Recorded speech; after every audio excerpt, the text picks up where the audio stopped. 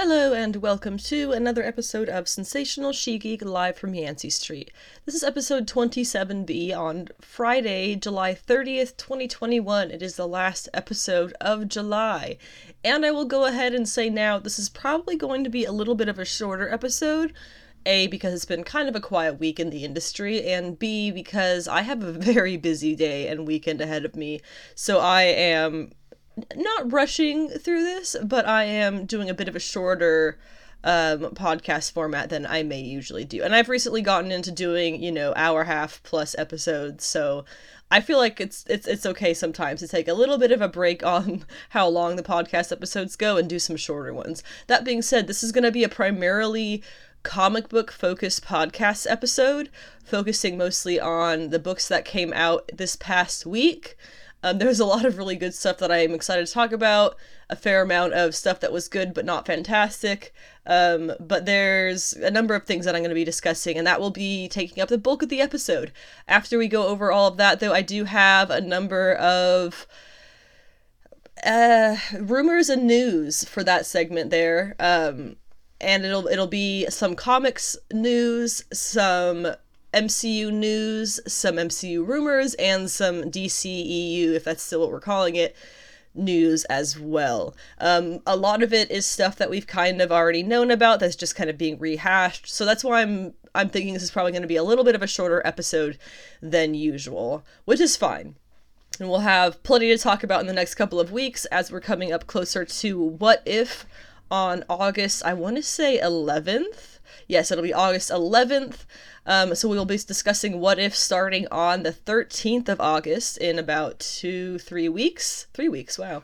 And aside from that, I don't have any other comic book visual properties like TV shows or movies that I'm planning on discussing until then, besides The Bad Batch, as that continues to go on Fridays. As usual, I have not seen today's episode yet, but I will be discussing that on Monday, as I usually do. So you can find me online if you enjoy the podcast. You can find me on YouTube, is probably the best way to get a good look at my general stuff I've got going on, because I do post this podcast to YouTube as well as most other places podcasts stream. And on YouTube, I also have figure review videos. I'm hoping to get some more of those done soon so I can post some more videos and not just the podcast episodes on that page. You can also find me on Instagram. It is Anna with the Comics, because my name is Anna and I have the comics. My website is sensationalshegeek.weebly.com. You can find links to everywhere the podcast streams, as well as to a number of things that over a year of writing that I did on the site that is all comic book related prior to starting the podcast, and now I primarily just focus on the podcast, what I would be writing in the past. So, and reading orders for favorite characters, things like that. And you can also find a link to my podcast Patreon program. I did sign up for Patreon for anybody who would like to completely voluntarily fiscally support the podcast. Anytime that I can spend not working a traditional job is more time that I can spend working on the podcast and adding more material and making it interesting. So if you have any interest in financially supporting the podcast, which is completely voluntary and not at all something that will ever be necessary to listen to the podcast, you can do that. Just look up Sensational She Geek on Patreon, and you can put in whatever amount of money per month you feel like the podcast may be worth to you. If it's worth the price of a comic book a month, a streaming service, a book, whatever it may be, I appreciate any amount that you are willing to donate each month to the podcast so that I can keep it up and running better than ever. And if you do not wish to donate fiscally or financially, the best way to support the podcast would be to share it with people who you think would like it, and would also share it with people who they know, and do the whole thing, like, subscribe, comment, rate, vote, whatever it is that you can do on whatever platform you listen to it. Go ahead and do that and share it with the people who you may think also would enjoy it, and that will be the best way to support the podcast besides the Patreon program. And I thank you, of course, as usual, for any amount of podcast support that you do. Even if it's just sitting around occasionally listening to it, I appreciate all of my listeners. I know you're there. You're very quiet. but hopefully at some point in the future we can have a community that is interactive, and that is part of why I set up the Patreon. So potentially in the future that can be more of a interactive community of listeners and like-minded people. As this is a bit of a shorter episode that I'm planning here, we're going to go ahead and kick things off with the comic book pick list. I have chosen to do things chronologically as opposed to in order of favoritism, and there are 14 comics from this comic book week, which was the 28th for all comics and 27th for DC Comics, because they release on Tuesdays now. Fun stuff. And I chronologically, we'll be going through them in this order in various lengths of discussion. Some of these I'm going to talk about a lot more than others, while some are going to be quite brief. So we have Sweet Paprika number 1, Barbaric number 2, Batman Reptilian number 2, Made in Korea number 3, The Mighty Valkyries number 4, Beta Ray Bill number 5, Harley Quinn number 5, Sonya Versla number 6, Eternals number 6, Black Cat number 8, Black Widow number 9, Strange Adventures number 11, Cable number 12, and Daredevil number 32. Starting things off with Sweet Paprika number 1. I have to admit, I did spend a fair amount of time kind of shit-talking this series before it came out. I've seen, this project is entirely by Mirka Andolfo. She writes it, she draws it. It is her OC characters, or OC characters is redundant. It is her original characters that she herself has created, and it's funky. You can definitely get a lot of her personal writing style and her personality out of this. I would say, to preface my elbow on the table, to preface the discussion we're going to have here about this, no one under 18, please. I try to normally, it's not going to be because of cussing, which I sometimes do on this podcast. do. I'm almost 30 and I humor. But this episode is going to have a lot more sexual context because of specifically Sweet Paprika. And since we're starting off with that, I'll just say that now. This particular episode, definitely not for anyone under the age of 18. Thank you and goodbye. Now we can kind of continue. So Mirka Andolfo is a pervert, and I mean that in the positive way. I feel like in society, the past decade or so, really the past 5 years maybe, it has become somewhat normalized to be a bit more open about your sexuality and your sexual life. I think maybe a better way of saying that is the Protestant constraints of the U.S. that has been really strongly upholding the backbone of this, frankly, very religious country. It has caused a lot of repression, especially when it comes to sexual things. And this is not me saying, oh, it's some big conspiracy. This is facts, okay? We are a society that loves to sexually repress our children and etc. people. So when you come across comics like this, when I come across comics like this, I usually get a kick out of it. The reason that I was kind of balking at the idea of picking up Sweet Paprika before it came out was because, as I think I've mentioned before, the design of the character Paprika, it kind of gives me the heebie-jeebies. Makes my skin crawl in a very uncomfortable way. And it wasn't so bad. It wasn't so bad. The weird proportions of her body and her parts weren't as unsettling to me in this comic as a lot of Mirka Andolfo's stuff that she posts for fun, because Paprika has been a character that she's had around and has been drawing for her own stuff for a very long time. And I also, while I'm thinking about it, I also think that Sweet Paprika has already been picked up as an animated series in Italy.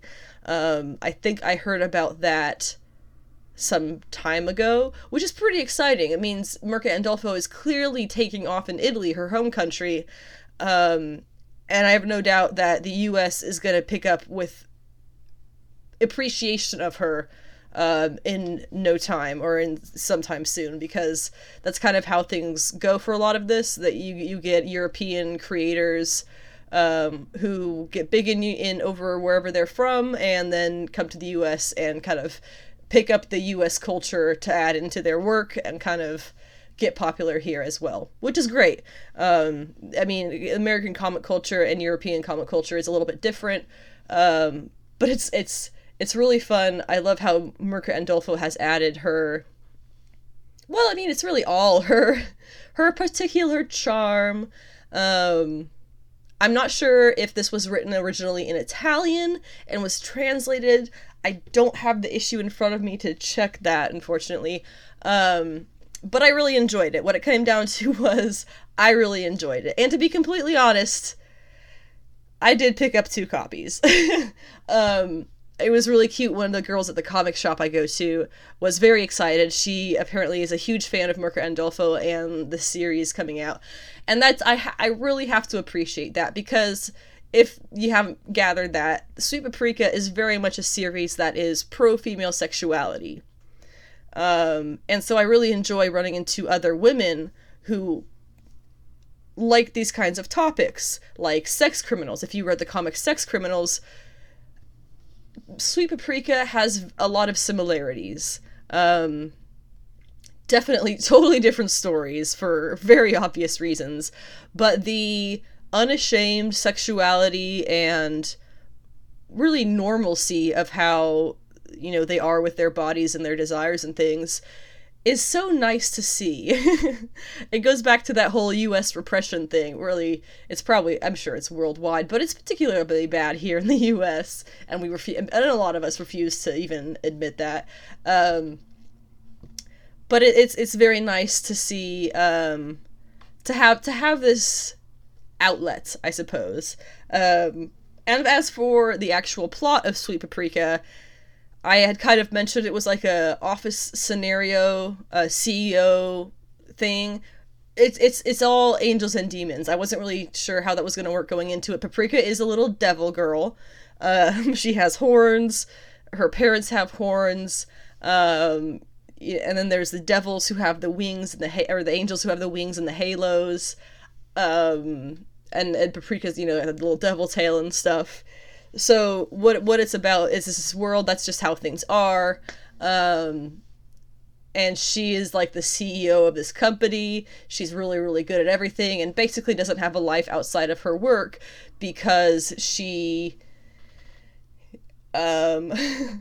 she's all about efficiency. And this is something that I chuckled through this because I can kind of relate to, like, feeling like your job kind of takes over your life and you don't have time for anything else.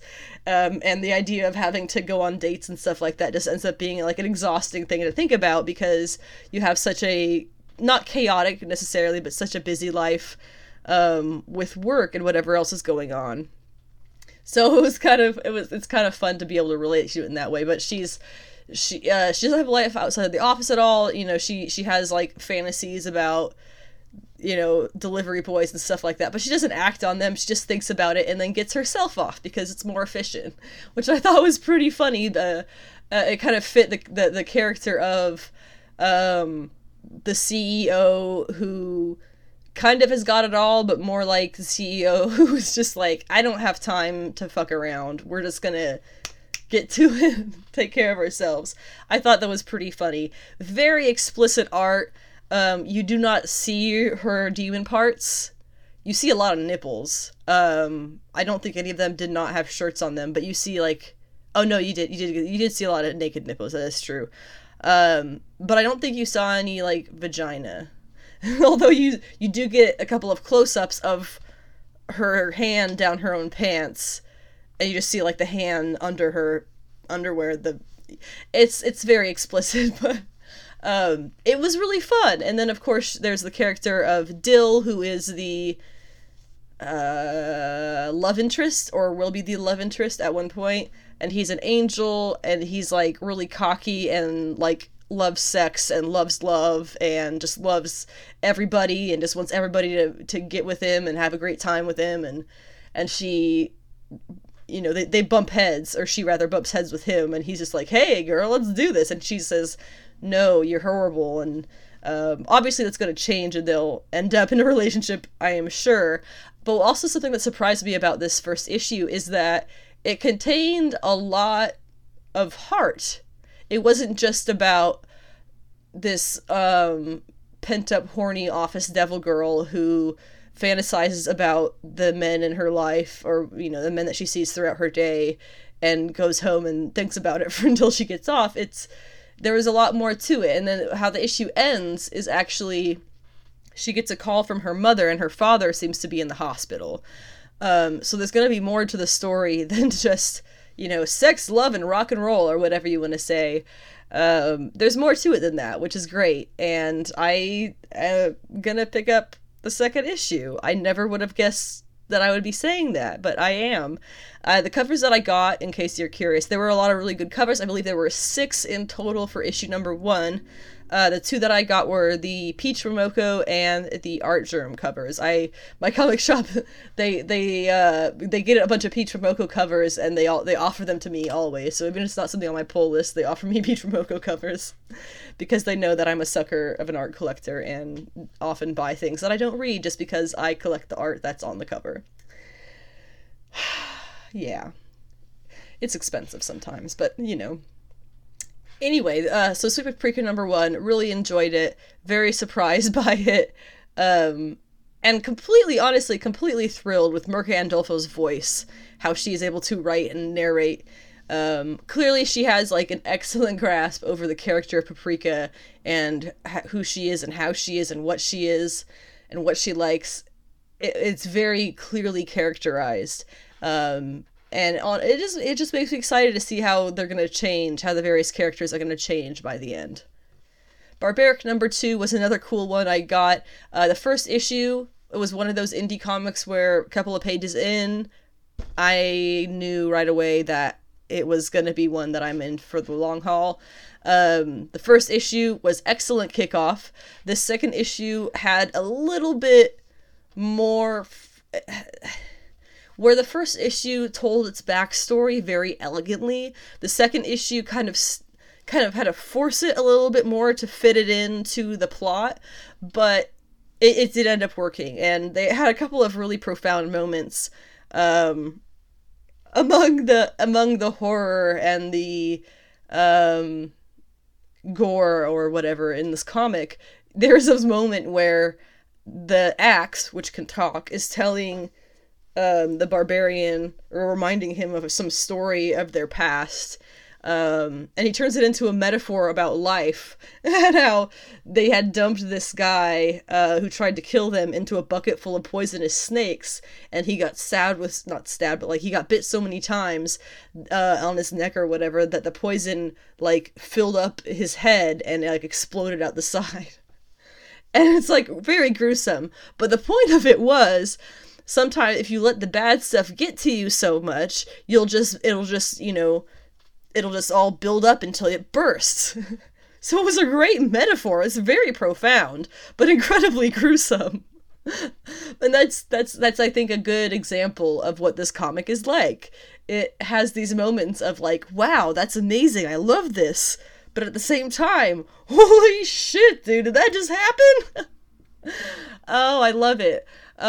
We got a lot of the witch's backstory in this. It's pretty generic witch stuff taken in by super religious people after having a rough childhood because she was magical from a young age. Nobody wanted her.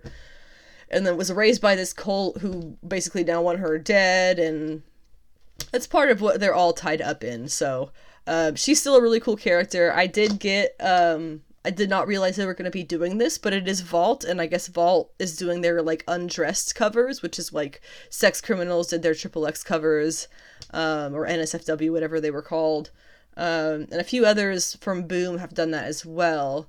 I know Faithless did that for a couple issues also. And Money Shot, I have the Jen Bartel undressed cover. This one was by Tim Seeley, and it featured the witch. Nothing incredibly NSFW. If you've seen the Jen Bartel Money Shot one, it's nothing like that. It's just her disrobing, and you see a little butt cheek and a little titty, And she's looking back very, cute and smiling.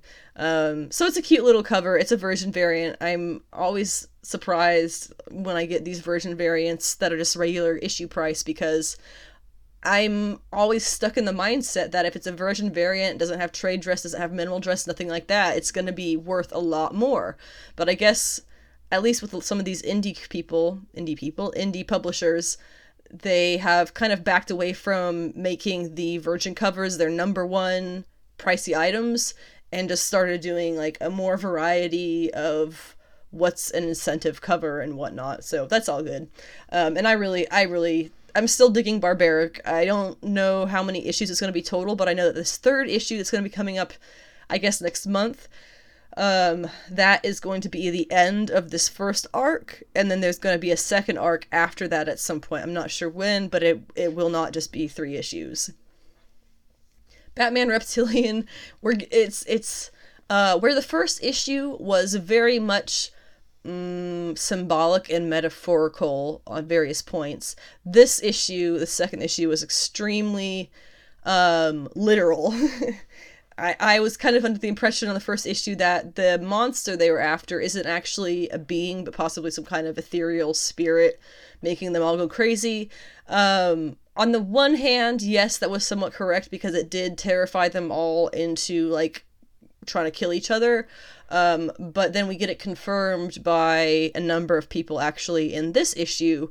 It is a physical being that does do the violence itself.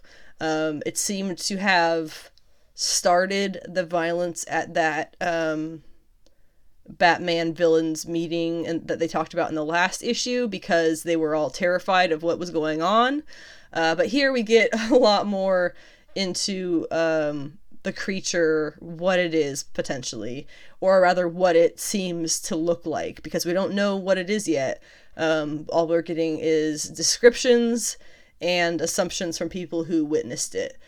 We have a number of deaths at this point. The back of the issue listed Mr. Freeze as dead, but I thought that he was okay. I thought Batman saved him, but maybe he just died of all their other causes.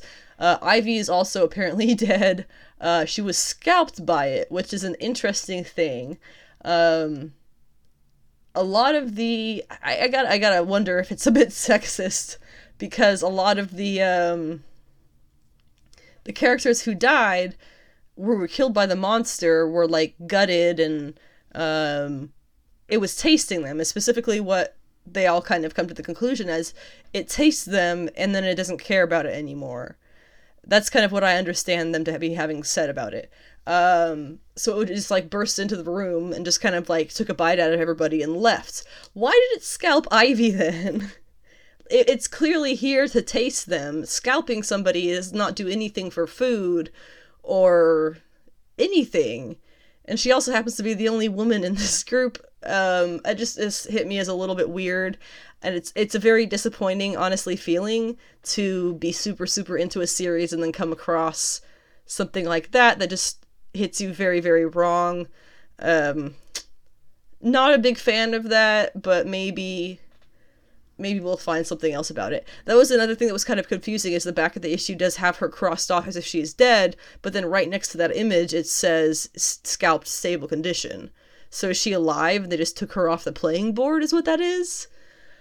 If she's alive, the scalping is not really problematic, but I don't know, I just don't understand. It goes through and it tastes the guts of everybody, and then it scalps Ivy.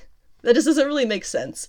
But from what I've kind of been able to guess from future solicitations is that this is either a mother creature or a child looking for its mother creature. Because in the end of this issue, we do get Batman finding estrogen in the Penguin's blood. He took blood from the Penguin, who was one of the only survivors from one of these incidents. And he, to put it under a microscope and all that, and he found estrogen in the blood, meaning whatever attacked him had estrogen around it, which makes me think it's the mother. The reason that I had the whole idea about the child mother aspect of this at all is because in the solicitation for issue, I want to say 5, it says that what the creature is really after is its mother. So either the mother is doing all of this damage and that's why the estrogen is there, or it's a newborn and it's leaking estrogen. I don't know, that's not a thing. It's comics though, so can you really say that? But yeah, it's definitely up to the mystery. It's definitely up to the horror and the sci-fi. But it hasn't really gone too far with the symbolism and all that. The last issue had a lot more, I feel like, beauty among the depiction of Batman. This issue had a lot more clarity to his face. You have Bruce's face in several frames, but then you also get, the bottom half of Batman's face when he's in his suit and cowl. And Liam Sharp drew that all very, very clearly, where the last issue he was much more of a Spectre type character. So I'm wondering if that has to do with this having been a much more focused on Batman doing the finding of things, or if it was something else, or if that's just like a random thing I'm just having to notice now. It could be unrelated, but I thought it was cool. Made in Korea number 3. This is I'm not sure I'm not sure where we're going with this. I'm not gonna lie. On the one hand, we have the plot of the robot child who has made friends with these 2 older boys who are teaching her to do illegal things like shoot made up guns. They like 3D printed a gun or something. And they gave her gloves to beat bricks to see how strong she is. And oh, big surprise, they are actually training her to rob a bank. So that also happens in this issue. So that's on one side of things. They have that not good stuff happening. On the other side of things are her parents and the man who created her as this special little robot, which we're still not really sure why she's special. But he's still after her. He manages to speak with the family again. The parents does not manage to swindle them out of their robot child. But I'm not really sure what the point here is now. Very, very curious, but not really sure where it's gonna go, to be honest. That's fine. I just hope it's not kind of petering off, That's my concern. The Mighty Valkyries number 4 was completely fantastic. I have been praising the crap out of this series. I believe it only has the one more issue. A lot of stuff here. We have Hela finally finds Karnilla and the gods that she made, and is brutally furious. She is the queen of hell, of this realm that they're in, and she has been tricked by her own wife. And she kills her. It's pretty brutal, I gotta admit. She brings up the earth of hell into a bunch of spikes shooting out of the ground, and kills Karnilla with one of them. So that's pretty dark. We have Jane meeting Runa, I think for the first time. If not for the first time, then no, it's not the first time. They met before. They met when she took Runa out of that place that she was. They're meeting in the modern world for the first time, and she's as Jane. And they have a nice little chat, and there's this funny thing of, I don't remember the woman's name. I want to say Sarah or something like that. She had dated a couple of superheroines in the past, and she's part of that support group that Jane had been a part of for people who are in relationships of any kind with superheroes. Mortals being in a relationship with them, whatever you want to call it, unpowered people. And she has this moment where she flirts with Runa, and Runa picks up on it really quick and flirts back and tries to get a date with her, insisting, "Oh no, I'm not a superhero. You don't have to worry about that. Date me." So that's pretty funny. Runa is ready to jump straight into the dating life after having come back to the real world.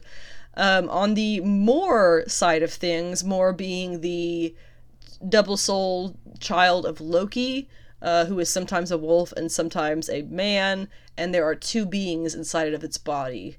They are apparently, they're revealed as being some kind of destructor of the world, who is foretold to come. And that must have to do with why Hela wants him dead, or wants them dead. Which she gave Craven the tooth, a spear made from the tooth of the serpent of Midgard, or the Midgard serpent, and he goes and he does successfully stab Mor through the chest here. I believe Mor is dead. I'm sorry, I don't think Mor's coming back. And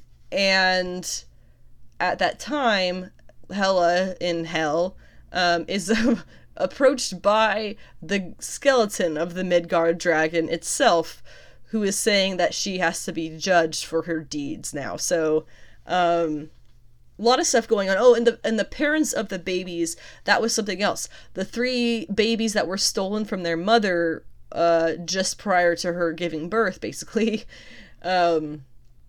We meet the parents, both parents, and it's disturbing, heartbreaking, really, how they both are falling apart, and a husband is trying to hold it together for the wife, but he himself is just getting eaten alive by grief, and it's killing their relationship, and it's heartbreaking to see. But it was very, very well written, and makes me excited to kind of see what might happen with these two, if they're going to become connected with the children or what, because we know Jane is connected with the children. She was Karnilla tied her like soul to them or something, so that she can't help but be their protector.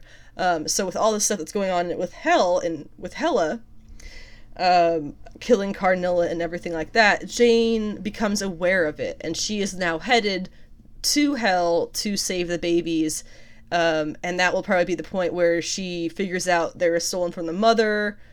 It was Karnilla's dead, gotta tell the mother what happened. Whatever it's gonna be, she'll be finally getting to that point in the last issue. I'm sad this is ending, but I don't think they're doing anything else with the Valkyries anytime soon, but I would not be against it. This has been a fantastic read.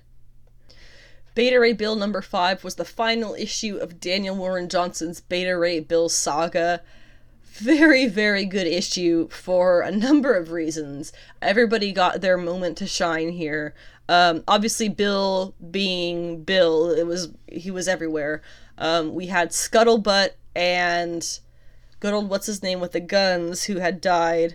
The guy who was in Ragnarok. I'm just blanking on names right now, I'm sorry. But he loves his guns, and so Scuttlebutt manages to turn her entire ship into a giant gun, and that's how they take Surtur out. She has him.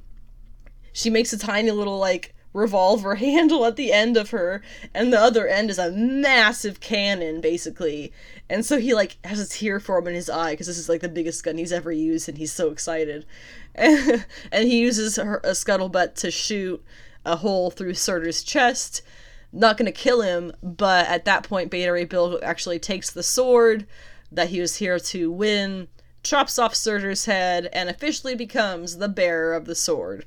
And to make things better, I guess, it does what he wanted it to do and turns him back into his Corbinite form, as opposed to the big, large, horse-faced Beta Ray Bill. Pip got his moment as well. He did something and then got stabbed through the chest by Surtur. He was pretty much a goner, but they did manage to save him because Scuttlebutt does have incredible medical facilities, so they were able to save Pip the Troll. Everybody survives in the end. Obviously, what's his name with the guns was dead before all this, so the Valkyries of old, who themselves are deceased, come to take him back with them to Valhalla. And they do so, and it is a great goodbye. And then the issue ends with, the series ends with Beta Ray Bill kind of giving Pip the Troll a rundown of everything that happened in his Corbinite form, and he looks in the mirror, and Pip's like, oh, you got everything you wanted. And he looks in the mirror, and he sees the horse face looking back at him and goes, I guess I did. And what I kind of took that as is he's not just going to be able to let go of that being a big part of who he is. It's still going to be that the scars are there, the mental scars are there, if nothing else. And that will probably take him some time to get over. And if he's still not happy with himself as a Corbinite, there is no better way to go. So he's just stuck with two forms, either of which he is not pleased with, and that's terrible. But it makes for a very reflective and introspective comic. I, again, wasn't expecting so much heart in this Beta Ray Bill series, especially coming from Daniel Warren Johnson, who is so known for his intense heavy metal line work in his art, and to find it with so much heart alongside it. It worked somehow. It was like a foil to the art. Or the art was a foil to the heart. I'm not really sure which way that would go, but they balanced each other out. And I just gotta say, Daniel Warren Johnson's art, it's like... Don't get mad before I finish. It's a fucking mess, but it's so perfect. It, like, you look at it and it's like, for half a second, it just scribbles across a page, and then your eyes focus, and you pick up on all the details that make it work. And it's almost random scribbles, but it creates a whole picture. And I just really appreciate his art style and his writing style. Very glad that he's now been able to do mini-series at both DC and Marvel. I would love to read what he's got up his sleeve for a creator-owned comic, and something from the indie side of things, perhaps, would be... I can only imagine really stellar. This was canon, whereas Wonder Woman Dead Earth was not canon. So I'm not sure where we will be seeing Beta Ray Bill next. I have to guess Thor. But who knows? I hope that we see much more of Daniel Warren Johnson at any publisher, really, in the future. Harley Quinn number 5 continued to be really, really good. A bit more of a sleeper episode issue, since it did seem to be kind of wrapping up what the first 4 have been leading to. It's not completely solved, but it's getting a little bit more out of the water, and that's great. I'm still loving Stephanie Phillips writing Harley Quinn for what was a little bit of a snooze issue, because it just kind of felt that way to me. It was still a lot of fun. Even if what's happening in the issue is kind of dull, she writes Harley's, everything that comes from Harley, her narration and her speech, to be just, it's perfect for Harley, and I love it, and I am super excited to see the future of what she does with this, especially since we're supposed to be getting, I believe, Catwoman and Poison Ivy in this in a few issues. Over at Catwoman by Ram V, they are doing a Gotham City Sirens reunion, so to say, in a couple of issues, I believe in the October issue. Around the same time in Harley Quinn, the October issue has a cover with Catwoman and Poison Ivy on it, as well as Harley. So I have to wonder, is that meetup or reunited, regrouping, is that going to be featured in both series, because they each have their own series? And will maybe it be in Swamp Thing, since Ivy was in a couple issues of Swamp Thing very, very briefly? I don't know. But it was, I don't know, it's exciting to think about. There's still that whole Ivy romance that hasn't really been discussed. It's been very loosely brushed over and referred to, but I'm hoping if we get to that point and they do a proper Sirens reunion, it will be very much gone over then. Also, just as a thought, what would Harley's reaction be to Queen Ivy versus one of the Ivy drones? I kind of feel like she might be horrified by it. Is that wrong for me to think that?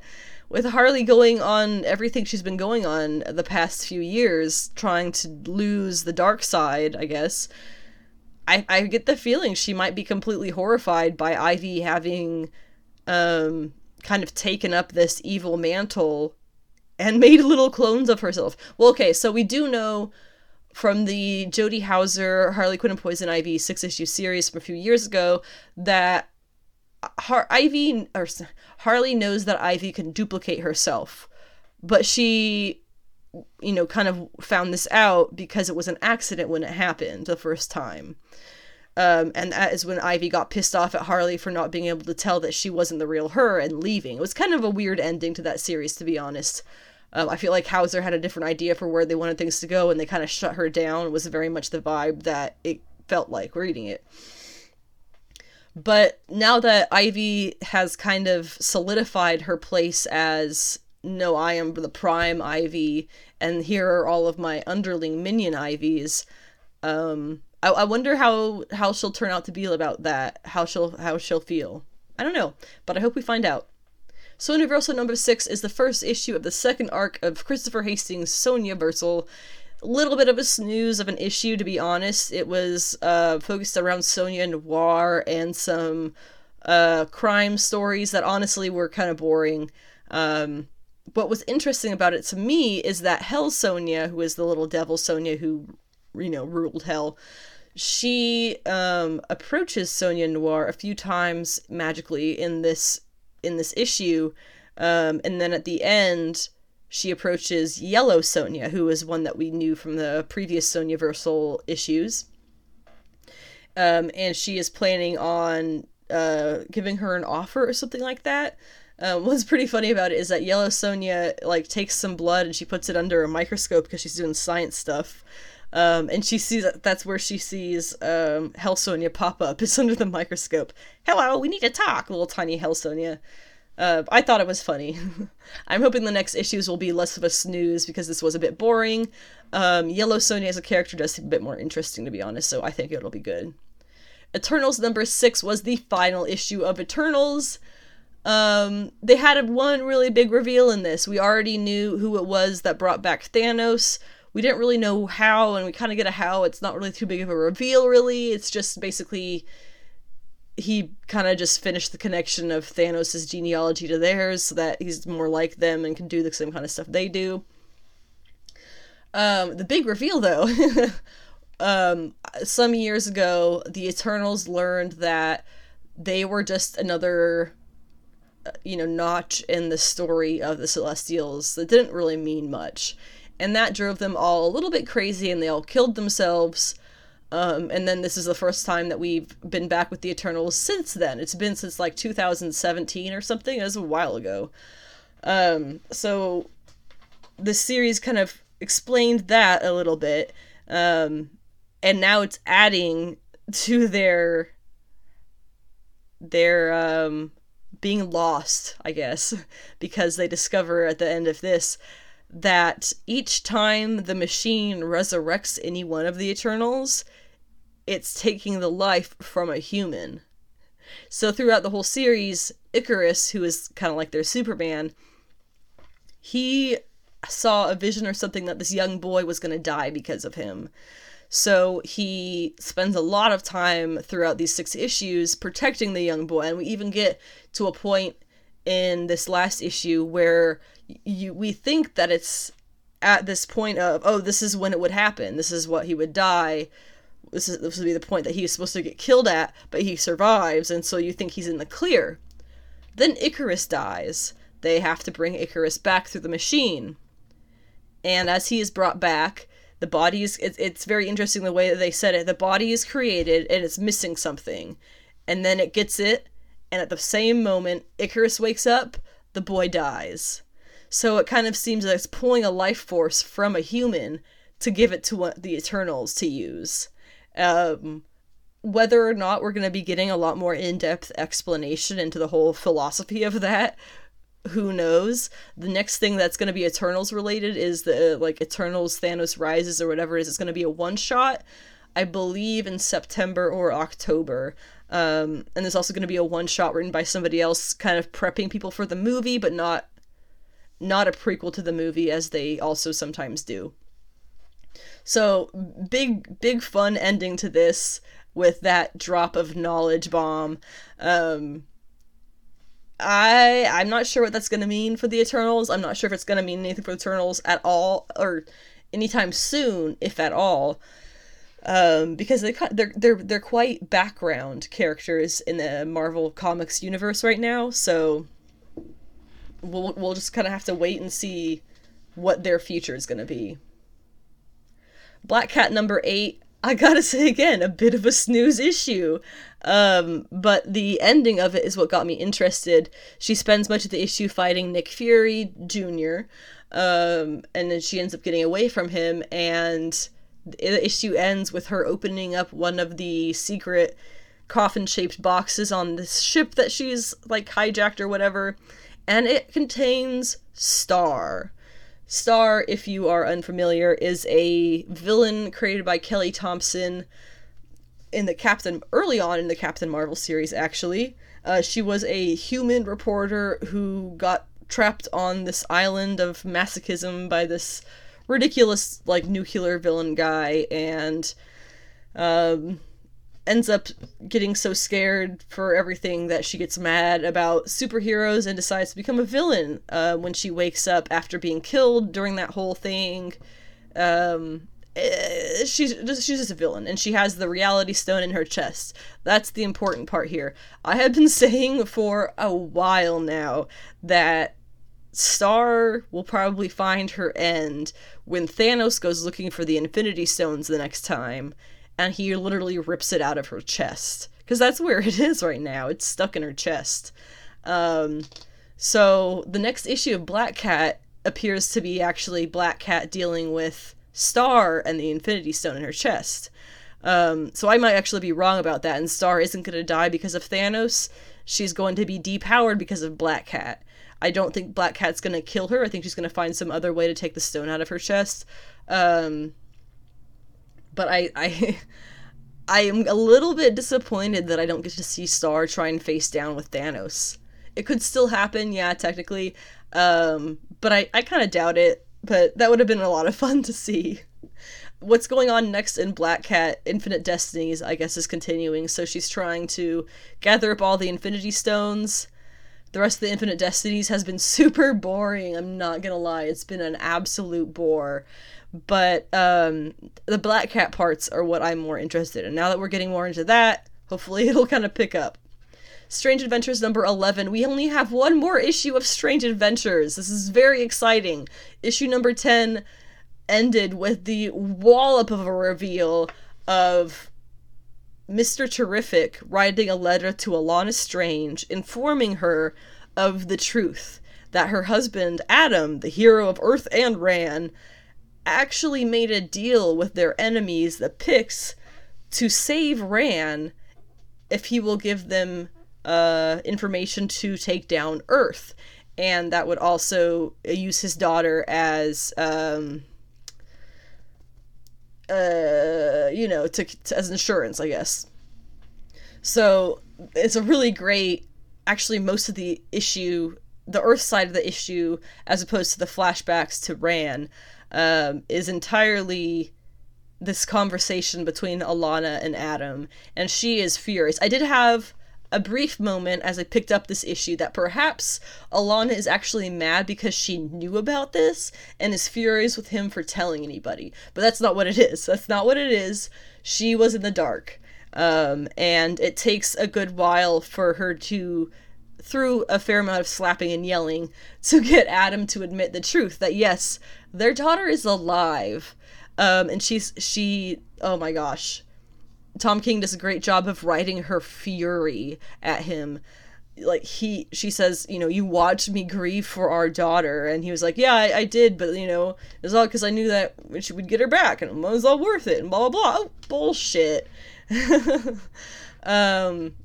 So she is apparently orbiting Mars, and Alana goes to tell the Justice League what's going on, and he pulls his gun on her to try and get her to stop, because he says, no, the Justice League are just going to go barging in and they're going to get her killed. We have to do this delicately. And she's like, I don't honestly give a shit what you think anymore, Adam. You betrayed us in the highest way possible. And since he's pulled his gun on her, she, being the capable woman that she is, disarms him and manages to get him shot in the stomach twice. So he might be dead. I have a feeling he's probably just going to be in very, very ill condition. But I don't know. I can't help but wonder, what are we going to have happen now? Because if he is dead, that's going to bring up a lot of problems with the Picts, right? Because he's supposed to be feeding them information on the wars on Earth.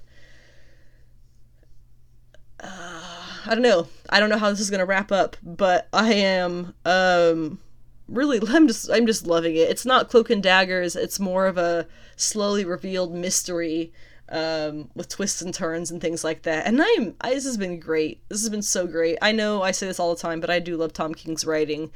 And this has been a super cool adventure, and Strange Adventures, yeah.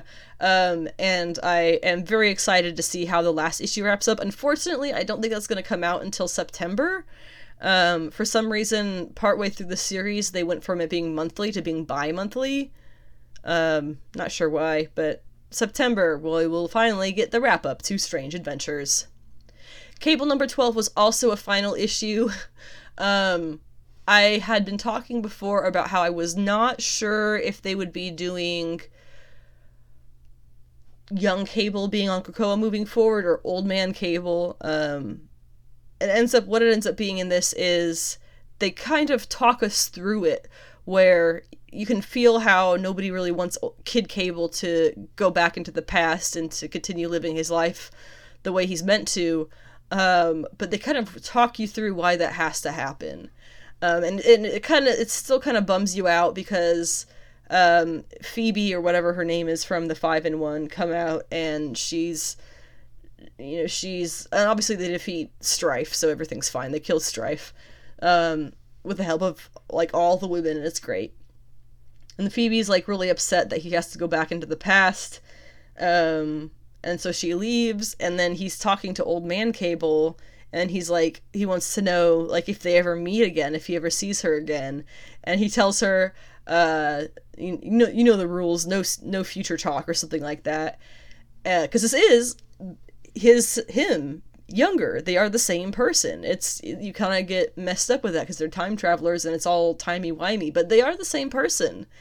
And then this was the most satisfying part of the entire wrap-up of this issue, was the flash to young Cable's future, where you get to see him with Phoebe. God, is that her name? With whichever sister it is, I think it's Phoebe, as old people, as older folks together, living together, assumedly married or something. Like, oh my god, that was such a great little thing. So that was like the one thing that I was still kind of bummed out about, is that they get a Cable back, and that's great. He's Old Man Cable, blah blah blah, and young Cable's gonna get to go live out his life and fight Strife through eternity or whatever. But then Phoebe their relationship was so beautiful, and it just gets cut off. And so I think it was so perfect that they added that little tidbit in, that yes, they do end up together when they are much older in the future. They have a life together, and that's a beautiful sentiment to have put in there. And then the issue completely finishes off with, I guess there was an extra baby. I guess it's a young Cable. It's either a young Strife or a young Cable. I think it's a young Cable, because he's got the electric eye, who ends up going back as a additional child to one of the parents of the mutant babies that Strife stole, and they just accept the fact that they have 2 kids now, and they don't know why. Not sure. I'm sure it was some kind of secret, jab you in the ribs, hey, look at this, look what we did, thing. But I don't really get it. It was just another Cable being born. Somebody fill me in. But I like the issue a lot. I'm sad that it's over. I hope we get to see a lot more of Cable. This also had Deadpool in it, which was perfect, because it's Jerry Duggan and Deadpool and Cable, and it's just all great. Finally, we have Daredevil number 32, which I was surprised to find out is actually the last art by Mike Hawthorne for Marvel. I have to assume that he's either going to be going to do DC work next, or he has some indie stuff up his sleeve. That's usually what happens when a creator leaves one publisher or another somewhat publicly, it's usually because they have new stuff lined up at another publisher. So hopefully we'll be seeing him around some more, but that does also mean that we're going to be getting more Marco Checchetto, whichever one it is. His art is just luscious. We're going to be seeing more of him on Daredevil, which is ideal in my mind. This issue, gosh, it didn't have too much going on in it, did it?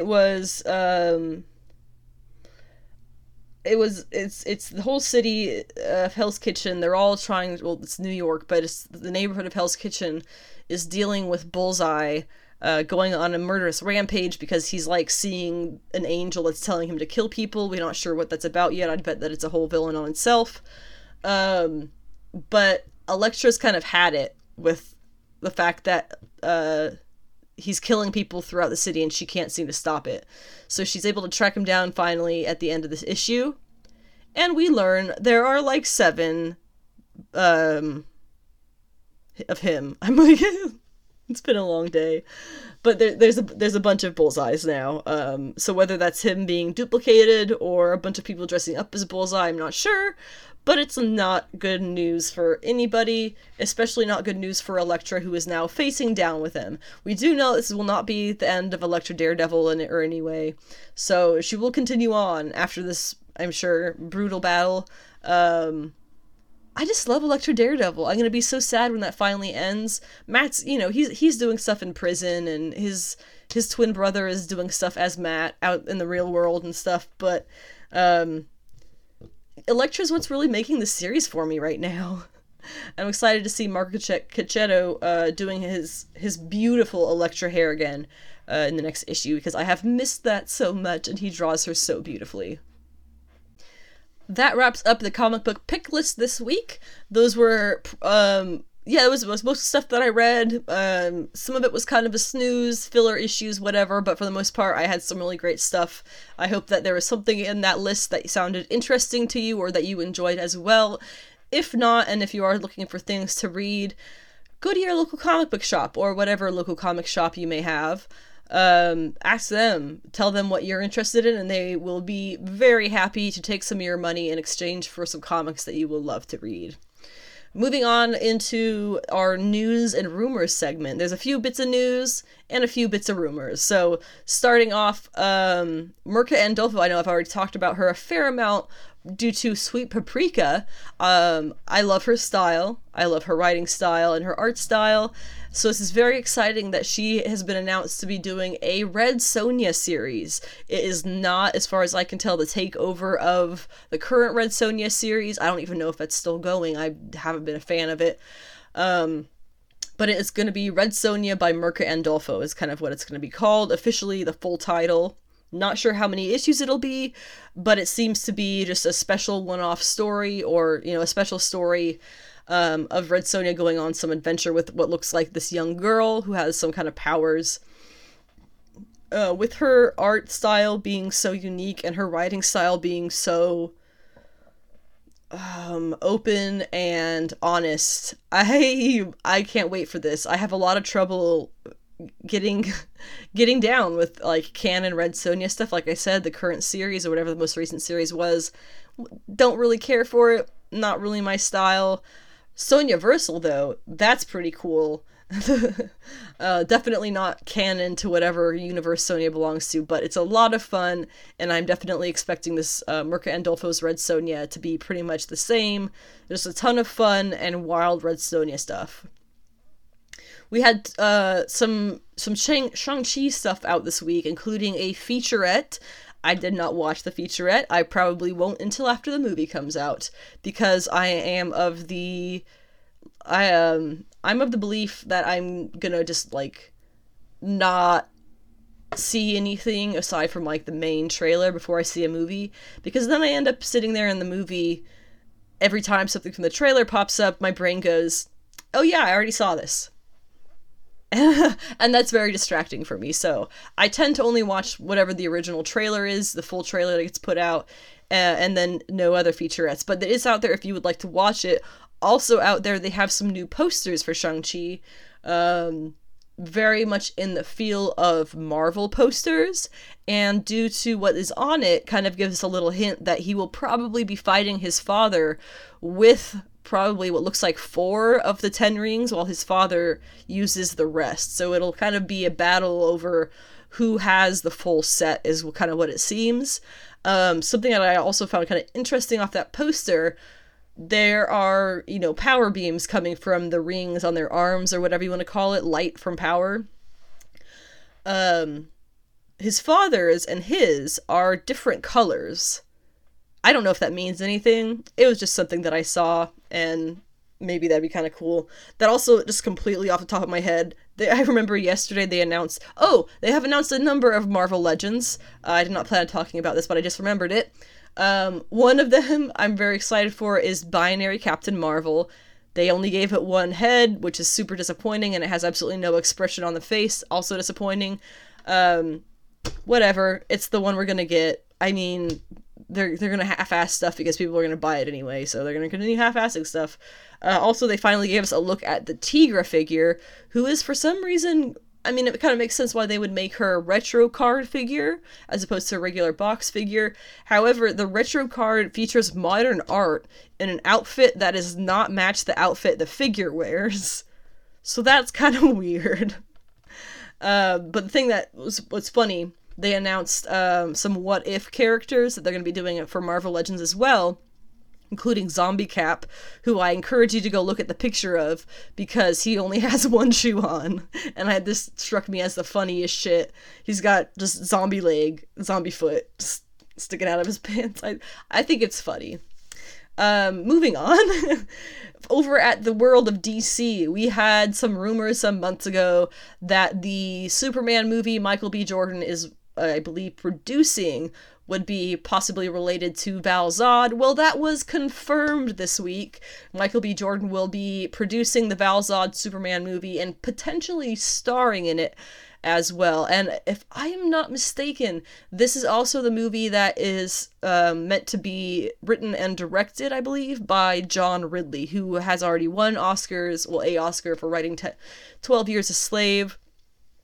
And has been doing some really remarkable stuff at DC, and is starting to do some stuff at Marvel as well. So he's really out there, and he's doing some incredible stuff. He's going to be a big name in the comics media world for a while, I think.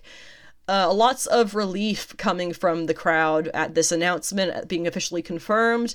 Many people were concerned that they were going to be doing Clark Kent, but just as a black man.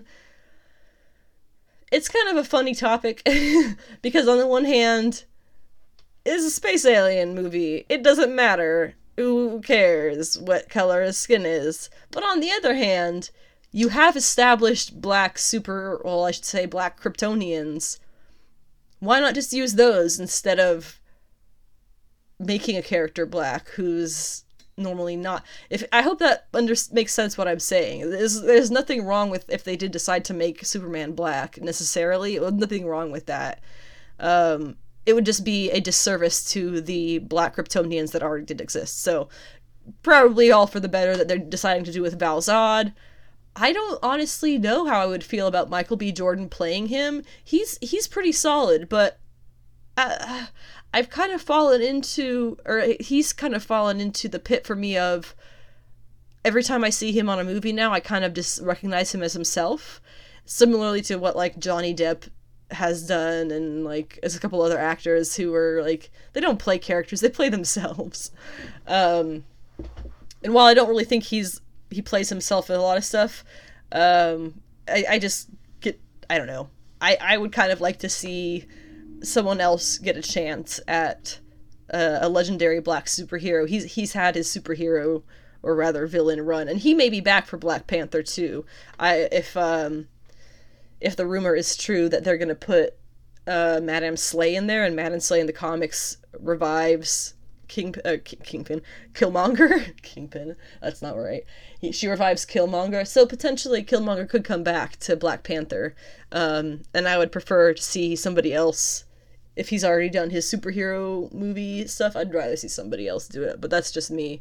If they can't find anybody else, I'm sure he'll be just fine. And finally, for the rumor that we have today, I have one rumor. Not very interesting rumor either, because we've been getting a lot of this kind of stuff out of the woodworks. There are rumors that Kingpin will appear in Spider-Man No Way Home, which is, of course, Spider-Man 4 coming out in December. That would be cool, first of all, especially if they're played by Vincent D'Onofrio, who was the Daredevil Kingpin. I don't think they could make a better Kingpin than him. Really, he was unbelievably good. And now every time that I read Kingpin in the comics, I kind of relate that to Vincent D'Onofrio, just because he did make such a positive impression as that character. So unsure about that. There were also the rumors in the past about Matt Murdock showing up in No Way Home. All those other villains, Green Goblin, we know Electro's gonna be in it, but Kingpin is one, Green Goblin, less a fan of him reappearing, but Kingpin, especially Vincent D'Onofrio's Kingpin, oh buddy, oh my gosh, could you imagine him across from Tom Holland's Spider-Man? You get this very, petite, lithe Spider-Man across from this big, lumbering, dude. It's just like the comics. It's perfect. I just think that would be super sick if it was Vincent D'Onofrio. Otherwise, we'll see what it pans out to be, if it pans out to be anything. And I have to say, guys, that wraps up today's episode. I apologize if you were hoping this would be longer. I have kind of gotten in the habit of doing over hour and a half episodes, and this one's going to be just over an hour, I think. So a little bit of a break for everybody. A lot heavier on the comic talk than the pop culture talk, but it's just kind of what happens sometimes. And as we do this twice a week, this is just gonna happen every now and then. That wraps up this week's episode. We will be back this coming Monday, July 2nd. Oh God, I said July. August 2nd. It's August. Shit. We'll be back August 2nd, 2021 for episode 28A, where we'll be discussing comic book pull list for that week, the 3rd and the 4th, as well as today's episode of Star Wars The Bad Batch, and any other kind of news and pop culture, comics culture, rumors and things that do pop up in the woodworks between now and then. We're kind of low on the news today, but that just means that we're probably going to get a lot more news next time. So stick around for another episode and you may find something interesting. It's Friday. It's going to be the weekend. If you have your weekend off, I hope you have a nice time. If you're working over the weekend, I hope you find some time to have some enjoyment for yourself. Whatever is going on in your day, I hope you have something positive that happens that you can kind of hold on to as a good thing that happens today. Do try and stay cool and stay hydrated or warm if you're in a part of the world that is cold. I am not, so I will do my best to stay cool. Going out to a pub tonight. I said pub. Going out to a brewery tonight with some friends, so that's going to be pretty exciting. Let me know what you do with your weekends. People don't really interact with me on here. I kind of would like them to. It's a community of like-minded people. Talk to me, folks. Have a great weekend. Have a happy life. Don't be a dick, and stay sweaty about comics.